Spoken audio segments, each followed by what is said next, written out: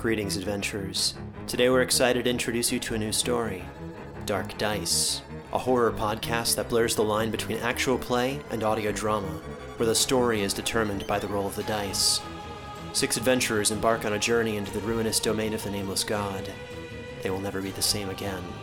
One of the players is not what they seem after a doppelganger, a creature that can assume the form and voice of whatever it kills, infiltrates the team. As the players are picked off and replaced one at a time, can they figure out who the monster is before it's too late? Can you? Here's a quick example of what our show sounds like. The shambler with the jar of liquid inside of him. Soren Arkwright let loose an arrow that cracked the glass, passing through the spine of the creature. The shambler still managed to maintain its forward momentum, but stumbled as it eagerly tried to bite and swipe at Soren, landing near his feet. As Jeff Goldblum has now joined our cast, Dark Dice is available however you listen to podcasts.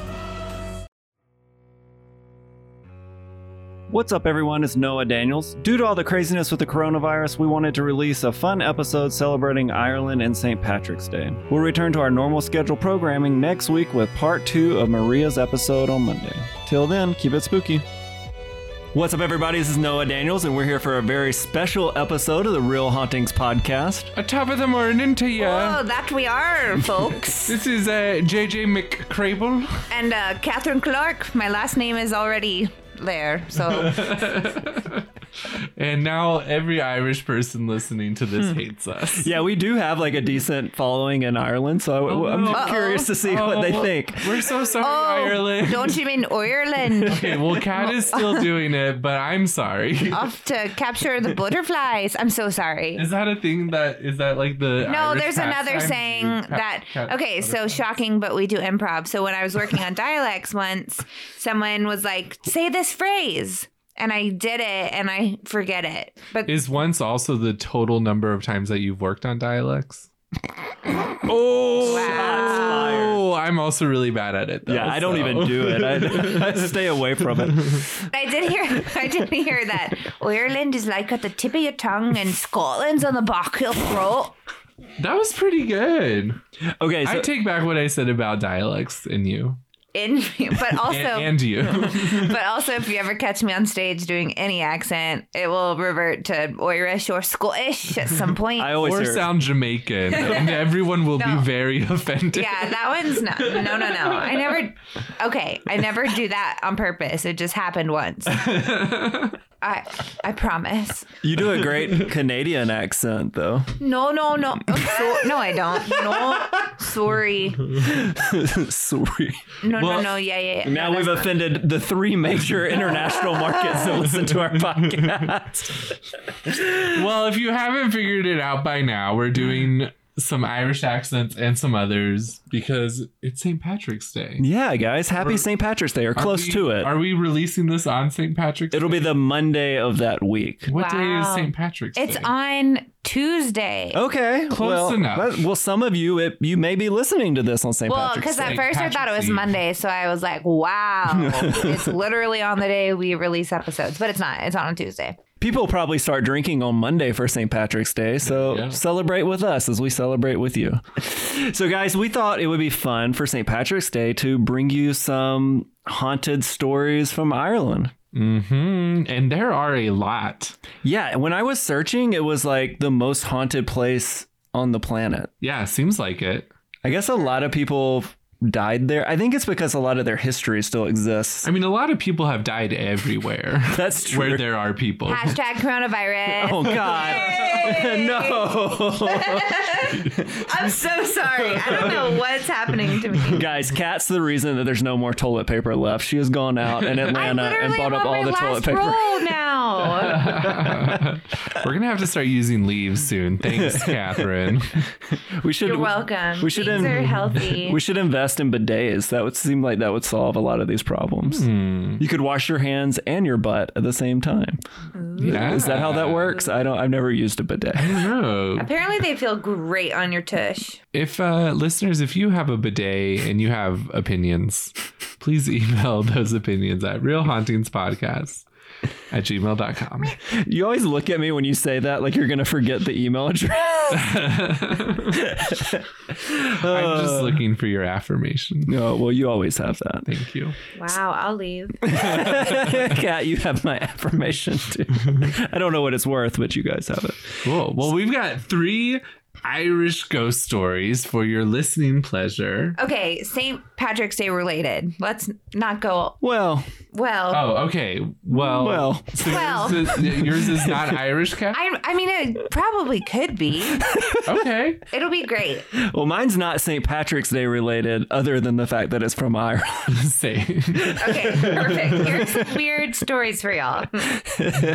All right. Well, I guess I can start. I had a lot of fun kind of looking into the haunted history of Ireland and really had a hard time picking what ghost story to tell. But there was one that caught my eye as I was perusing Google when it said that this was the first recorded witch trial in the history of the world. Ooh. And anytime somebody claims it's the first of the history of the world, you got my interest at least enough for me to say it's bullshit. And Yeah. it didn't happen. Like when you see like a first Church of Christ, I'm pretty sure there have been previous churches worshiping Christ before that first Church of Christ that you see on the side of the road. Patient zero of Christ worship. I guess so. It's like, why are you in America then? Okay. That doesn't make sense. Anyways, I digress. Well, so my story is about the town of, and you guys are just gonna have to give me a little bit of faith here with these pronunciations. Wow. That's not even how you pronounce pronunciation. You guys are going to have to give me some room on pronouncing the names of these peoples and towns. We're on a great roll so far. Jesus Christ. How many, what is it? Guinnesses? No, pecks of pickled peppers did Peter Piper pick? Okay, I'm sorry. 3. I'm not sorry. Oh my God. So my story was about the town of Kilkenny. It's known as the Marble City due to its embracing on the past, modern living, and its medieval core. And I should also state that the website I used to research this, oldmoorsalmanac.com. So you guys can check that out for some ghost history. People start out their haunting tours there on John's Bridge. And you may be thinking, why would somebody go to a bridge to see ghosts? I bet people jumped off of the bridge. Is that? Not voluntarily. Oh. Yeah. So, like most of the ghost stories in Kilkenny, this one is based on a historic tragedy. The bridge was first built in or around 1200.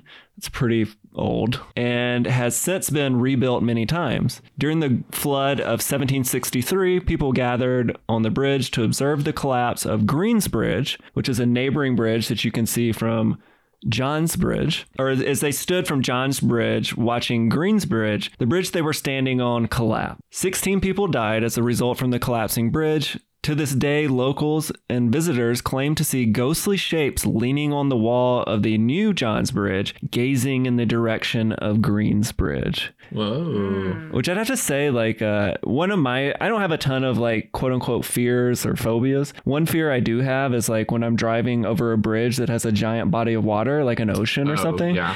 I get like this weird sensation of my car flying off the bridge and sinking into like the dark water.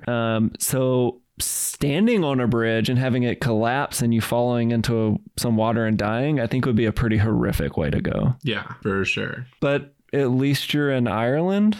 Yeah. Happy St. Patrick's Day. You're going down, you're like, man, it's so green here.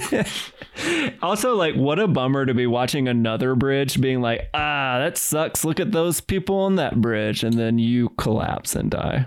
Yeah, really. Oof. Bridges. I get terrified at like theme parks when you're standing on those bridges, specifically for people that want to watch the big splash roller coaster. Oh, yeah. Uh-huh. I feel like my life flashes before my eyes. That's not the same as like these people. No, it's completely the same. You're scared of being splashed and they die. It's like a lot of water. You know what? Funny you say that. When I was a kid, I think I was like 12. It was back when it was okay just to like leave your kids in public before people started fearing them being just kidnapped. My parents took me to Dolly's World. Dollywood. Dolly's World. That sounds like something. They're not a sponsor. No.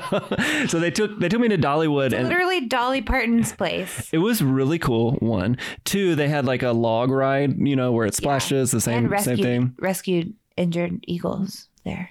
Okay, I don't remember giant birds, but I'll take your word for it. But my parents tried to get me to go on the ride, and I wouldn't do it. And they got really fed up with me. And so they just went and rode the ride and left me on that bridge by myself to watch them go under. How old were you? You said 12? I was like 12, yeah. Nobody would do that now. You just wouldn't have a kid when you came back. You'd just be gone. Party pooper. Your name is Noah. Yeah, well, I take a hard stance when it comes to log rides. I enjoy that stuff now, but as a kid, I wasn't quite so adventurous. That's fair. Yeah, scary stuff, guys. I would have stayed with you on the bridge. All right. Thanks. So, we talked about the Kilkenny Bridge, and that's kind of horrifying. But that's not why we're here. The reason we're in Kilkenny is to talk about the first ever recorded witch trial in the world. Witchy. So Kilkenny is also home to a beautiful historic castle known as Kilkenny's Castle. Very original. The castle dates back in one form or another to 1195. One interesting fact about the castle currently has an electric counter to keep track of how many people visit the castle daily. Without explanation, the counter continues to count at night when there's no visitors. And a lot of times when the people who do the tourism there come back, the counting has gone up by over 100 numbers. So, like, how many people would probably be in one of these tour groups? I mean, not 100. My guess is in a busy day, they probably see 100 people, right? Maybe 100, 150 people at a castle in Ireland. Mm-hmm. Total, all day. I'd say separate groups, like 15, 20. I don't know, Kat, how many people were in that ghost tour you did when you were in England? It was Scotland. Oh, Scotland. I mean, probably you could get up to like 20 to 30, but 20, 30. It was probably like 15. So, and the article says that this is like advanced metric counting machine they have. So that's kind of a, it's probably just a janky machine, but interesting ghost fact nonetheless. Yeah, it seems odd to me that a machine designed to count physical people would also just by coincidence happen to be able count ghosts. Like, I feel like there has to be a different explanation, but it is kind of weird. Well, and the beauty of it being an article and a story, we can't ask any questions. So we're just stuck with what they put. So the castle is best known for its story of Dame Alice Kyteler.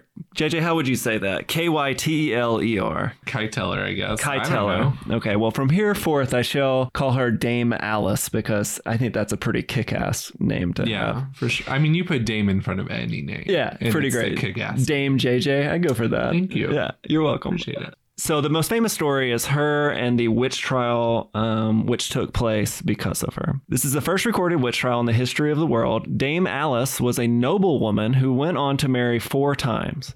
Following the suspicious death of her first 3 husbands, so also maybe a early serial killer because she's killed 3 people. That's enough to be a serial killer. Of her husbands. Hashtag gold.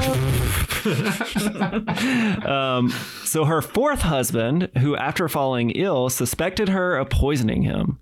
Following his death, so now she's killed 4 husbands. All of the children from all of the previous marriages came together and were like, hey, stop this shit. She's killing all these men. They're all dead. None of us have a father anymore. So this got everybody kind of in an upheaval about Dame Alice. They accused her of sorcery against their fathers. She was accused of denying the faith, sacrificing animals to demons, and blasphemy. Ugh. Whenever you get accused of blasphemy back in like the 1200s, not a good look. They took that stuff pretty serious back then. So she was tried at Kilkenny Castle before the bishop in 1324. Her servant, Petronelia... that sounds like the new mascot for some oil company. I was going to say like a new fancy hand sanitizer that's come along now that we have the coronavirus. Oh, yeah, there we go. Petrolinia. The name's going to change every time you say it. Listeners, just try to keep up with us. Okay. Her servant confessed to witchcraft and implicated Dame Alice. Dame Alice fled the castle to save her life. Some believe that she escaped to the UK. There's no record of her after 1324. Her servant, Petronelia, was flogged and burned at the stake, many believe as a scapegoat for the witch hunt. She became the first person in Ireland to be burned at the stake for witchcraft. She vowed her revenge on everyone as she awaited her fate at the stake. Now, this is kind of an interesting tidbit that the author of the website throws in. I think it's kind of a loose connection, but interesting nonetheless. So the area where they burned her at the stake, they built a fast food restaurant over. And in 2009, it burned to the ground. Oh. 2009? Yeah, she waited from 1324 to 2009 to extract her revenge. I get it. That was a tough year. She was in it for the long game. She really hates fast food. I want to know what fast food chain it was. I know. I couldn't find what fast food chain it was. But so the restaurant burned to the ground. The Keiteller's house is now a popular pub, and visitors claim to see a sinister female apparition on occasions. Ooh. And there's a big debate whether the female that's being seen is Dame Alice or if it's Petronelia, the servant. Not that I believe it's either, but I would venture to guess it's probably the person who took the fall and got burned at the stake. I'm guessing it's the one who was burned alive. That's not the rich lady who ran off and got away with it. And probably killed more husbands as she on her way. I wonder what... So Petronella confessed to witchcraft, right? But it sounds like Dame Alice was killing her husbands by just poisoning their food, which doesn't necessarily take witchcraft. So I wonder what Petronella actually did. Well, so that's a good point, and I'm glad you raised that because I left this out. So they actually tortured her to get that information out of her. Oh, so it was a forced confession. Yeah, absolutely. So she probably did not do anything. Yeah, no. No, I think These are my confessions. I am a witch. I would love to be a witch. You can be. Okay. Yeah. Apparently, you just need to make sexy poses on Instagram and sell crystals. That's how you become a witch? That's from our Instagram feed. That's what I see from the witches that follow us. Oh, we're going to get some Instagram curses on us. You're demeaning our witch followers. We're going to get unfollowed and some hexes. Last time I did this, we got like a 9-page email from somebody.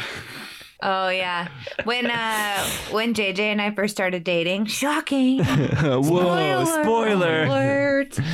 His brother convinced his parents that I was Wiccan. Just for no reason. Just for fun. Just being like casually, oh, yeah, she was a Wiccan. And they believed it until he was corrected himself. Oh my gosh. Well, it's funny that you say that you guys are dating because I guess we've hinted at it or kind of vaguely talked about it on the podcast, but at some point we made it more clear. And Andy, who was on our podcast that talked about the sleep paralysis, he texted me the day that episode came out and he was like, Kat and JJ are dating? What? Big reveal, everybody. This is it. The St. Patrick. Well, St. Patrick's Day is like the day after our anniversary that we started dating. And it'll be... Wow, so you have a birthday and an anniversary so close together. Look at you. I mean... Yeah, it's an expensive couple weeks.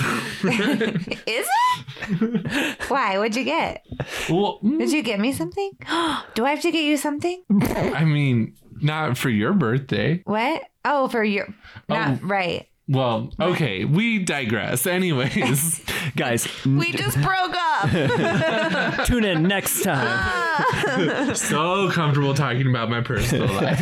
Love is not blind. So the last fact the last story we have, this was kind of interesting because it ties into Henry VIII. Locals tell stories, which for those who don't know, the guy who killed a bunch of his wives. Yeah, so there's a little bit of a theme here, right? Spouses be dying. That's the theme of this little story. But so locals tell stories of the castle's White Lady, who people believe to be Margaret Butler, who was the paternal grandmother of Anne Boleyn, the second wife of King Henry VIII. Boiling.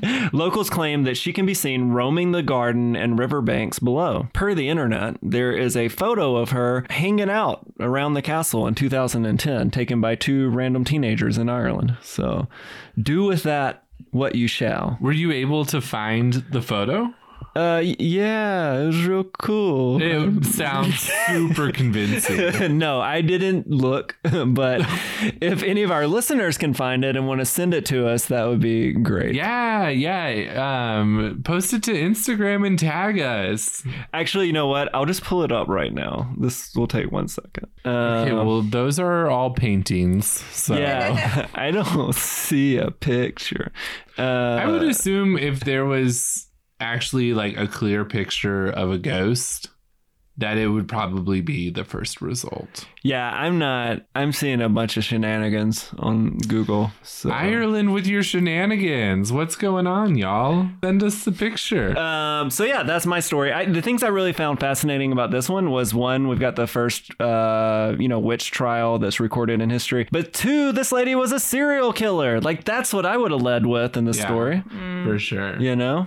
And she got away with it. And she was some innocent servant girl. Yeah, really got tortured and then burned to death. She got flogged and burned. I hope ghosts are real so that she can exact her revenge on those dum-dums. Yeah. Yeah, those dum-dums. As now we travel further into the depths of St. Patty's Day. Yes. Okay, so guys...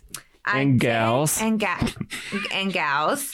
Right. Y'all. So I am going to go a little folklore-y. It's not like super folklore-y. It's more just like the situation with gnomes. Do you guys know about gnomes? I only know about the little garden gnome statues. Okay. Well, I remember the ones from Harry Potter. They were kind of mean, though. Yeah, didn't they like bite people? Yeah, it was kind of a weird relationship humans had with them, because they would like run them over with lawnmowers, and I'm like, don't they have like little souls? They were kind of like garden pests. Yeah, right? yeah. Well, that's what you do with garden pests. You know, in Harry Potter, they don't really treat the less thans that great. Yeah, no, they don't. The wizarding world is not woke, y'all. So if you were to just like look up what a gnome is, they say like a small garden ornament in the form of a bearded man with a pointed hat, a legendary dwarfish creature supposed to guard the earth's treasures. A dorkfish? Dwarfish? Dwarfish. Are we allowed to say that? Is that a... We're talking about a gnome and a dwarf, or the real ones. Okay, so the folklore of it is that dwarfs, subterranean goblins, or earth spirits who guard mines of precious treasures hidden in the earth. They're represented in medieval mythologies as a small, physically deformed, usually hunchbacked creature resembling a dried, gnarled old man. Gnarled. So I was like, do people today still like think or see gnomes? Like, I always just thought it was so unbelievably like unbelievable. Are gnomes kind of like Keebler elves? Is that kind of the same thing? I don't know. Because they had beards, right? And they were made cookies. So I don't, maybe those might be more like elves. Oh, because it's in the name, Keebler elves. Oh, yeah. Okay, so I have 2 short stories about people seeing gnomes that I found on Reddit, and they were all posted within the past couple of months. I tried to reach out to a few of these people and have not heard back, probably because I'm a crazy lady from the internet. Okay, so this is written, they deleted their username. Basically, it's a girl in high school, and her friend had to leave school her senior year because her mom was ill and needed extra care at home. Or no, this is senior year of college. So sorry. Now, is this folklore, or is this supposed to be true? So I brought up the folklore part because of the significance of gnomes, and then I searched people in today's time that say they still see gnomes. Okay, gotcha. And are gnomes like a part of Irish folklore? Or? It said European, so I think kind of all over the place. Oh, okay. I mean, I think it differs. I considered talking about fairies, which is Ireland and Scotland, because people claim to still see fairies today. But that might be another episode because I might have someone who can come on and talk about it. Ooh. Okay, so this is... All right. So on a night... All right, let's see. Where am I supposed to start this? Okay. So the girl, let's call her Linda. Okay. Linda left school her senior year because her mom was sick. She got a job working the front desk of a small hotel, and she had night shift. She said a very polite man checked in for a week-long stay on business. He was extremely respectful.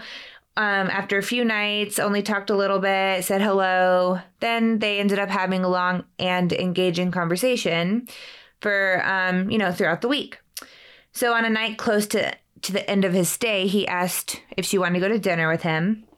She agreed. She was excited to go, have more of a conversation with this guy. They had a great time. He gave her a ride home and opening her door and walked her up to her home. And so they stopped and turned towards each other. They were on the front lawn, not far from the door. He was being such a gentleman, keeping a respectful distance. The light on the front porch was on. The front lawn was illuminated by the lights. Everything felt safe. Linda was enjoying a positive connection with a very kind person, though he wasn't even hinting at asking to come in. She was tempted to invite him in for coffee, and to continue the date or whatever. A movement in the yard caught her eye, and she looked over to the picnic table that sat nearby, and there were 3 gnomes there. 2 stood at the base of the table, and 1 sat in the crook of the cross base, swinging his feet lightly. She said they looked exactly as they are so commonly depicted, wearing clothing and droopy caps and having beards. The one sitting looked right at her. The one sitting looked right at her and shook his head. No. Can I restate that? No. Okay. The one sitting looked right at her and shook his head no quite a few times. They all looked very serious. So Tracy thanked the man for the evening, went inside, they parted ways. She locked the door, he drove away, and she went to bed wondering what the heck did she just see. So when she returned to work the next day, a coworker came over to her looking really alarmed and was like, Linda, did you hear about that guest? The man that was here all week, he was, the one that spoke every now and then, or et cetera. And Linda said she hadn't heard anything. So the coworker, came in closer and said something to the effect of, I know you were friendly with each other, so this is going to be a shock. But apparently that guy has killed a few women. He's been tracked to this hotel. They picked him up this morning by cops and FBI. That's basically the end of the story. So were the gnomes warning her about the guy she was with? Is that why they were saying no? That's the gist of this, what I got from the story. Okay. Shouldn't she have been more concerned about the fact that she just saw gnomes talking to her? I guess so. But here's the thing. I am reading this from Reddit, and I'm reading it from the friend of this girl. Well, if it's on Reddit, it must be true, right? Okay. I famously believed that lobsters were immortal because I read a headline on Reddit once and then went back and told people that were much smarter than me that it's a tragedy that we eat these immortal gods of the sea, and they told me I was an idiot, and then looked it up on Wikipedia, and it was like a common misnomer once posted on Reddit: lobsters are not immortal. Reddit, you let us down. And the other one was so short, it was just this guy staying at his friend Chris's house. They were jamming in the garage. It literally says that. Wait, no. Banging on a trash can. It says, we jammed and eventually called it a day. Anyways, so I was waiting for my brother to call and tell me he was outside because he was picking me up. And when he did, I went outside, had to walk a few blocks to meet him because it was a townhouse with an entry gate.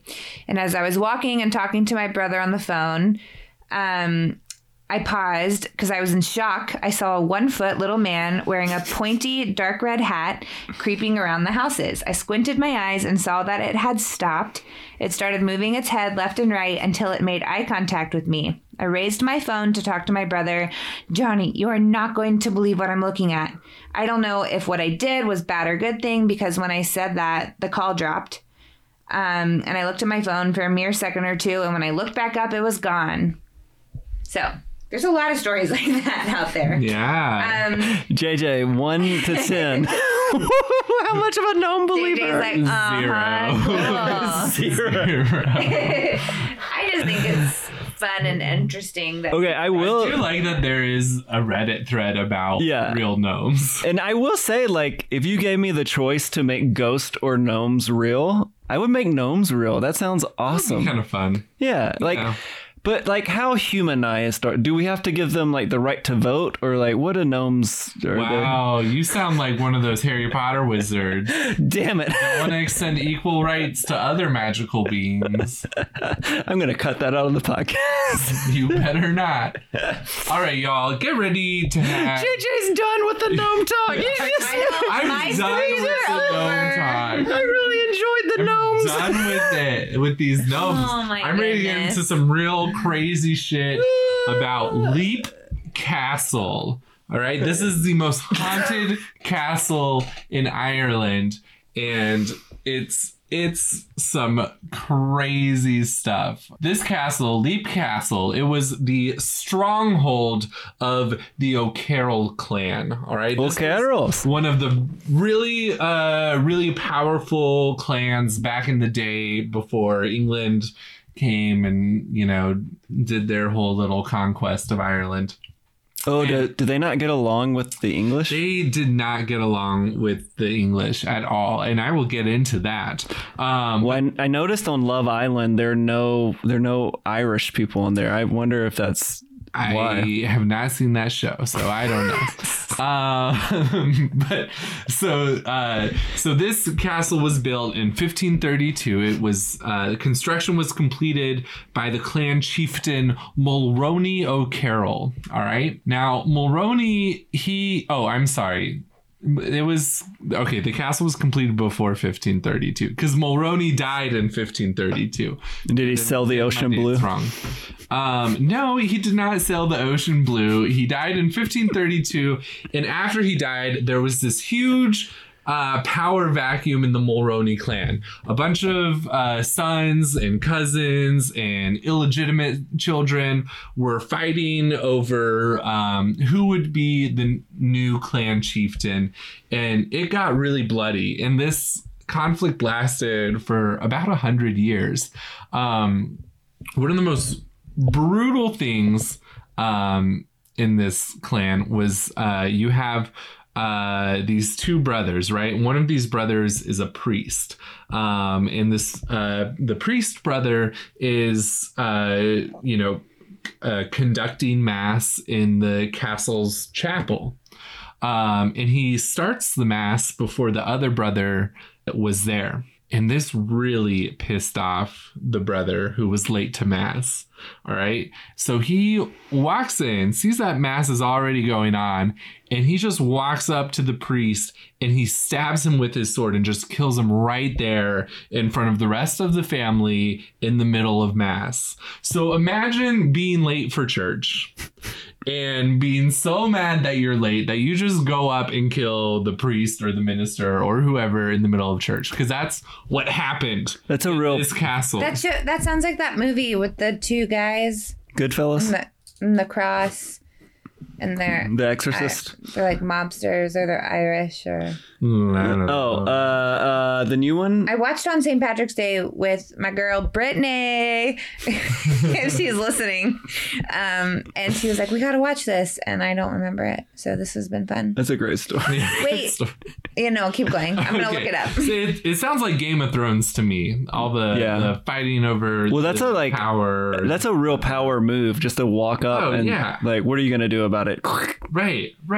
Yeah. So the Boondock anyways. Saints. Oh, I love Boondock Saints. It's Yeah. okay. Get at me. All right. So anyways, Boondock Saints happened. And then, so this conflict had been going on for about 100 years. And then eventually the English, took it over. So Oliver Cromwell, he was a general in the British Army, and then he overthrew the king in the English Civil War at some point. I don't know if this happened before or after the Civil War, but he led a siege throughout Ireland during that siege, he started confiscating some of the land away from all of the Irish Catholics, because Oliver Cromwell was like a real douchey Puritan. Okay, he was not a fun guy. So he took Leap Castle away from the O'Carroll clan, and he gave it to his buddy who was a soldier in the Irish siege, the Darby family. Okay. The Darby. They were English. They were not Irish. Oh. And so the Darby family now had this castle. This was in 1659, and then the next thing that really happens in this whole castle story is in 1900. So a lot of time has passed. The Darby family still are inhabiting Leap Castle, and there's Jonathan Darby and his wife Mildred, or Millie as she was familiarly called. Oh man, Millie is such a better thing to be called than Mildred. I also love that name, Mildred.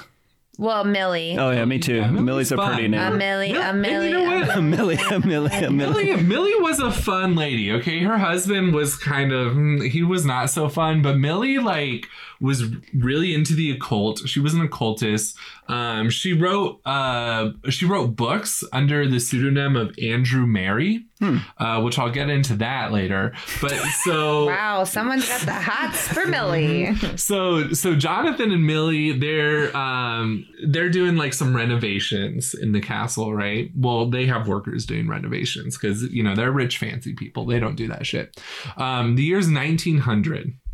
And some workers, during the course of the renovations, they're working in the chapel, the same chapel where this brother had been killed. This chapel, by the way, is now called the Bloody Chapel. All right. Oh. That's what it's referred to as. They're working in the chapel and they discover a trap door, or an oubliette, which I learned comes from the French word for forgotten. Isn't that fun? Congratulations. So they open up the trap door, the oubliette, and underneath is a chamber with just a ridiculous amount of human skeletons impaled on wooden stakes. All right. Something like 150 skeletons were there, and they took all these skeletons out. It took them 3 cartloads to get all of these skeletons out of there. So these were probably enemies of the O'Carroll clan. There's legends about the O'Carrolls hiring mercenaries from other clans to go do their dirty work. And then, once they do the deed, and they throw a big celebration feast for these mercenaries to give them their reward. And, they're like, come party with us and then get your payment. And then they get them real drunk, and then they just slaughtered them. They slitted their throats and threw their bodies down in this oubliette. It really is like Game of Thrones. Right? It's just like Game of Thrones. So lots of crazy stuff going on. Now, after the renovations, strange things start happening in the castle. All right. So some people think it's because they disturbed these bodies that kind of stirred some stuff up. Other people think that Millie, as an occultist, was performing some seances in the castle, and her husband's like a very, very conservative, straight collar, religious guy. He does not approve of Mildred doing this stuff. And for our listeners that don't know what an occultist is, why don't you explain that to them? An occultist is basically anyone who, from my understanding, who's into the supernatural. I think it was like a really popular thing in like kind of the late 1800s and early 1900s. So they would perform seances. They would like play with Ouija boards, tarot cards. So like would be really into astrology, that kind of thing. Half the guests we have on our podcast. Exactly. Okay, gotcha. Right. They are pretty much all occultists. So Millie's doing these seances and summoning these spirits. And so she starts taking note of some of these sightings. So she claims to have seen a lady dressed all in red holding a knife. She claims to have seen a banshee. She claims to have seen a priest, right? Like the priest that got murdered by his brother. What's really weird is there's this light that's been reported to occur in the chapel that doesn't have any source. Just, at night, every now and then, the chapel's just lit up. And they don't know what's going on. And even to this day, people still claim that they will walk by the castle and see the chapel lit up, and they don't know what's going on. Oh, with nobody in it, and it still just turns on. Yeah. Wow. Yeah. Maybe it's the gnomes. Or emergency lights, like all the CVSs that are not working anymore. You know what I mean? Are you okay? All the, abandoned. Did you just have a stroke? No, that's not funny. All the abandoned, stores on the side of the road that have their emergency lights on still all through the night for years. Well, this was in 1900. I'm not making a point about wasting our energy. This is the first CVS. I'm making a point about our energy being wasted. All right. And the reason we know, getting back to my story, not the environment. Who wants to talk about that? Anyways. Nobody. No. What a misnomer. Okay. Oh, I'm the one who gets the... So the reason we know about a lot of these ghost sightings is that Millie would write novels under the pseudonym Andrew Mary about these things that she was seeing, and she would change all the names, but people who were close with the Darbys knew that she was writing about her own personal experiences. And the thing that really freaked her out the most was what she would call the elemental. And later by the way, so Jonathan found out that Mildred was writing these novels, and he hated that. They had a very strained relationship. They Jonathan really disliked all this stuff that Millie was doing, and I think Millie kind of probably felt a little more encouraged to do more of that stuff the more that Jonathan disapproved. They had a lot of conflict in their marriage. But the thing that really freaked her out the most was what she called the elemental. And later on, when she was just writing about her direct experience, not in the novel, she wrote the following. So I'm going to read a couple passages. So this is about the first encounter. She says, "I was standing in the gallery looking down at the main floor when I felt somebody put a hand on my shoulder. The thing was about the size of a sheep, thin, gaunt, shadowy. Its face was human, to be more accurate, inhuman. Its lust in its eyes, which seemed half decomposed in black cavities, stared into mine.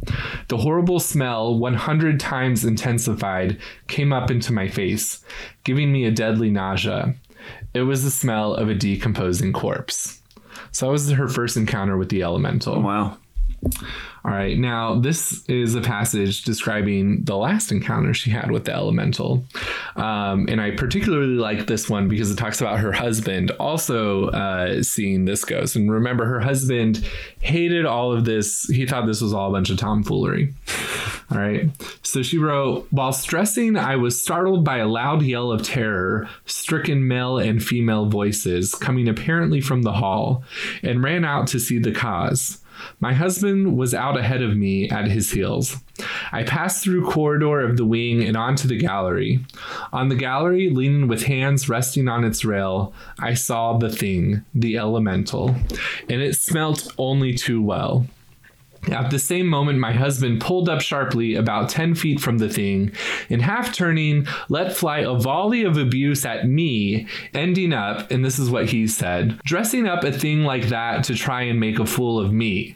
And now you'll say I've seen something, and I have not seen anything, and there is nothing to see or ever was." So they both run into the hallway, see this ghost, and her husband immediately turns around and just starts yelling at her, saying, you are trying to trick me with this one, and I don't appreciate that. He thinks that she just made a ghost. Yeah, exactly. Because people do that. Yeah, yeah. He was kind of a real, he was mansplaining that ghost. He was a mansplainer for sure. He's just being a man. He's all right. Just a man.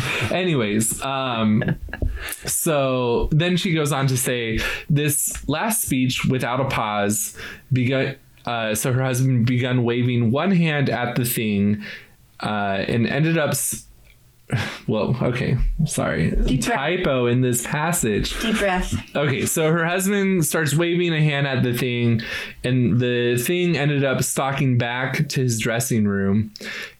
Oh, no. He was waving his hand at the thing, and the husband, Jonathan, started walking back to his dressing room, still abusing Millie for trying to give him a fright.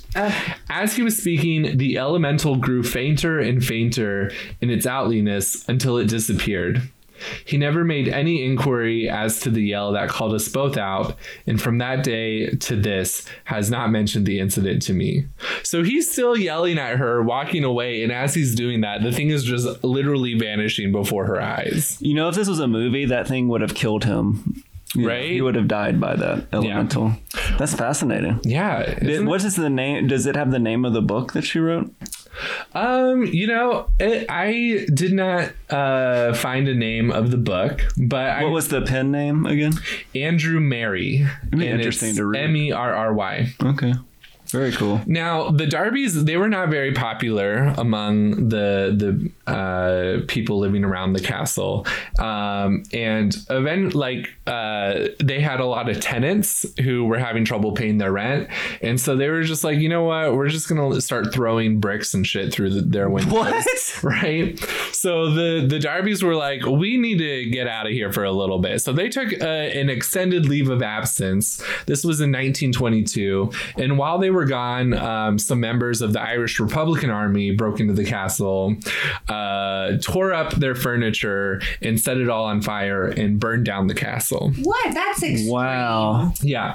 So so the castle just kind of laid in like some burnt up ruins from 1922 until 1974, where it was bought by some Australian guy who wanted to restore it, and he did restore it.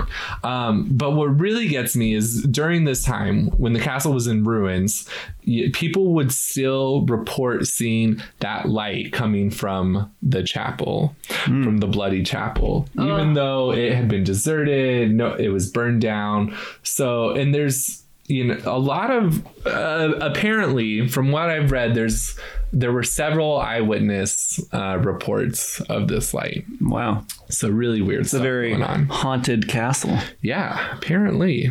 Wow. And now it's restored and people can go see it. And people still, to this day, will call and report this light. Now, maybe the guy who owns it now and restored it, maybe he just like leaves the light on every now and then to fuck with people. Yeah. Well, that was a lot of fun. We got to hear about witches and gnomes and men who don't understand things, beating up their wives and retreating into a room and staying silent the rest of their lives. Wow. Happy St. Patrick's Day. Happy St. Patrick's Day. Truly the meaning of the holiday. Oh my God. Well, toxic. We hope you guys have enjoyed this special episode. It was a lot of fun to put these stories together for you all. And don't forget to rate, review, and subscribe to the podcast. Until next time, I'm Noah Daniels. I'm JJ McCrable. And I'm always going to do that, and then you do it. I'm cats. Ooh.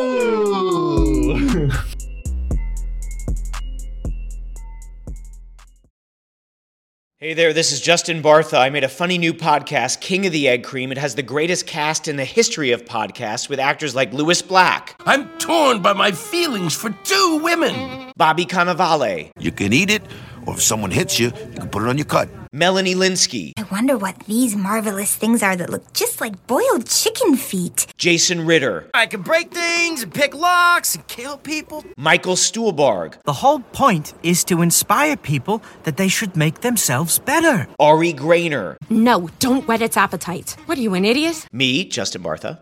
That's not just any egg cream, that's a Lemke's special. And all narrated by the hilarious Richard Kind. This is the story of Harry Dalowitz and how he rose from nothing to become New York's King of the Egg Cream. So if you like funny true stories, come listen to King of the Egg Cream, available wherever you get your podcasts.